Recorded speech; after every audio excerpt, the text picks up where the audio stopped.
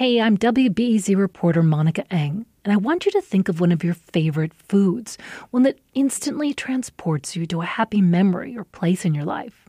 Maybe a favorite holiday dish, or that burger near your high school.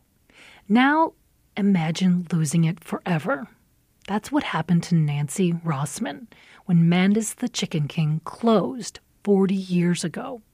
It was a place in Portage Park, a spot her dad used to take her to.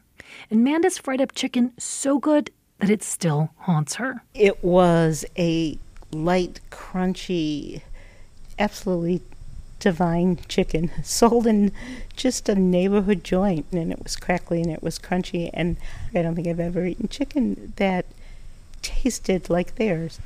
So Nancy wrote into Curious City for the recipe and other Chicago favorites. For me, this is a huge challenge. Is it even possible to reconstruct a dish that hasn't been sold in Chicago for more than 40 years? And get it so close that Nancy tastes flavors she hasn't experienced since her childhood. It's not like the recipe's on Google. Finding old recipes is hard. So hard, I called on the help of specialists, pros, recipe bounty hunters, Monica Cass-Rogers and Bill Daly. Cass-Rogers writes a blog called Lost Recipes Found. Daly's a food reporter for the Chicago Tribune, our partner for this story. Here's a highlight reel of their advice. Archives first, then talk to people who know in organizations like the Culinary Historians. A, did the restaurant really exist? Sometimes people get the names wrong. Do they have it in the right location? You can do people searches. You might find an obituary. The obituary might list next of kin. I've actually found recipes that way. And suddenly you're talking to them about, oh, your father had this restaurant 40 years ago. Do you remember this recipe? And off you go from there. Okay. Archives, former workers, next of kin. Got it. Right away, this advice gives me traction. I learned that in the early 70s, the Mandus building was taken over by a Persian restaurant called Parr's Cove, which later moved to Lincoln Park. That's where I catch owner Max Parsh during dinner rush. Parsh says he briefly served the Mandus-style chicken in his old location, and it was a hit. On Sundays in the park, sometimes I would get maybe 150 orders. People from downtown would order, they would come pick it up. It was good fried chicken. American-style fried chicken. So good, he served it at his Persian place. But he stopped. I got in trouble. We were advertising Mandus chicken. The kids, they came back and they said, no, we cannot do it. Those would be the kids of the deceased owners. And it was 40 years ago. Maybe today they'd help me out. I tracked them down through their father's obits, but heard back from just one, Ted Dukas. Dukas worked at Mandus as a teen, and he says I'm not the first person who's come knocking for the chicken recipe. When we had the restaurant, there were several people who wanted to buy the recipe and were willing to pay money, and my uncle and my father didn't want anything to do with that. Ted and his brothers still joke about opening up a restaurant one day, so he can't spill the beans. But he does offer some crumbs. I'll tell you this, it's not a complicated recipe. There were a couple things they did different. One thing I will tell you, and keep in mind, the restaurant started in the 1940s, and back in those days, when you deep fried, you used lard. Lard? Right, that explains the nice aroma, Nancy remembers.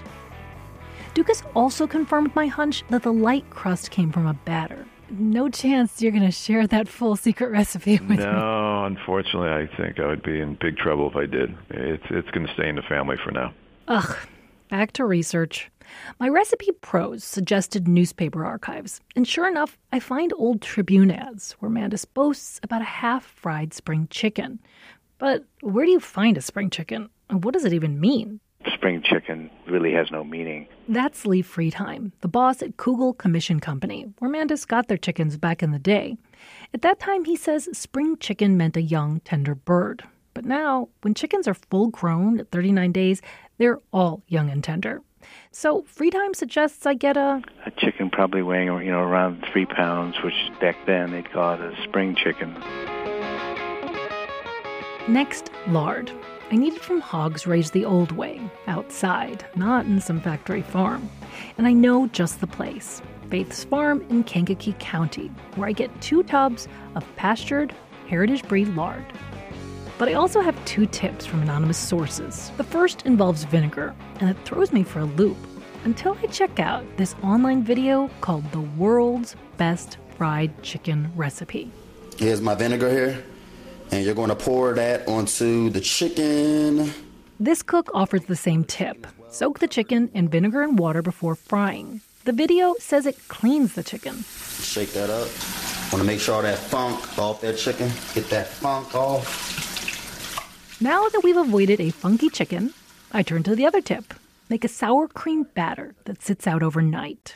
Weird, but okay. Along with Tribune cook Lisa Schumacher, we soak the chicken in vinegar and water, dip it in sour cream and cornstarch batter, and fry it in a pot of lard. Then we invite Nancy to taste. It's good. It's really good. I think it'd be worth making. This has a lot of elements of what I remember. But if you had that exact fried chicken, I would say I think I could pick it out, and it's not exact. I'll admit it. I'm bummed. We blew it. We couldn't match Nancy's childhood memory. And I believe her. She knows her chicken.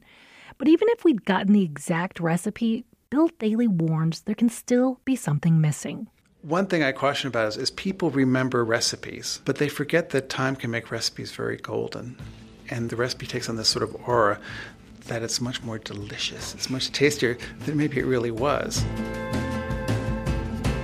So sometimes, he says, hunger for a recipe is more about a hunger to be back in that special moment in time.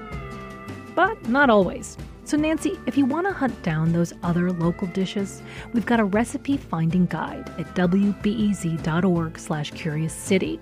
There's also a video of our chicken recipe and links to Monica Cass-Rogers and Bill Daly's top lost and found Chicago recipes. Reporting came from me, Monica Eng, in collaboration with the Chicago Tribune. We originally broadcast this story in 2016. Curious City is supported by the Conant Family Foundation.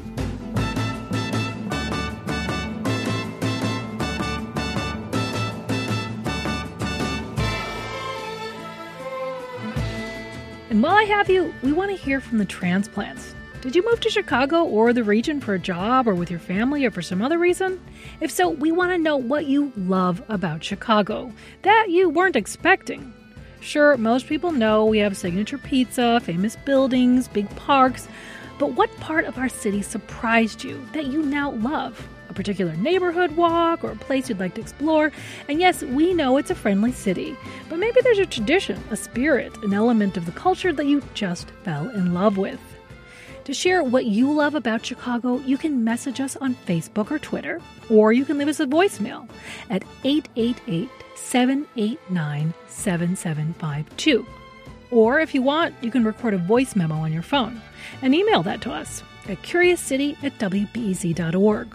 The hotline again is 888-789-7752. And our email, curiouscity@wbez.org.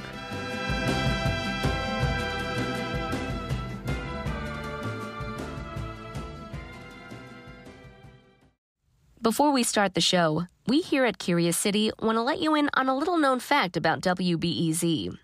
89% of all our funding comes from community support, including contributions from curious listeners like you. If this program has changed how you see Chicago, please consider supporting this program at wbez.org/curious. Thank you.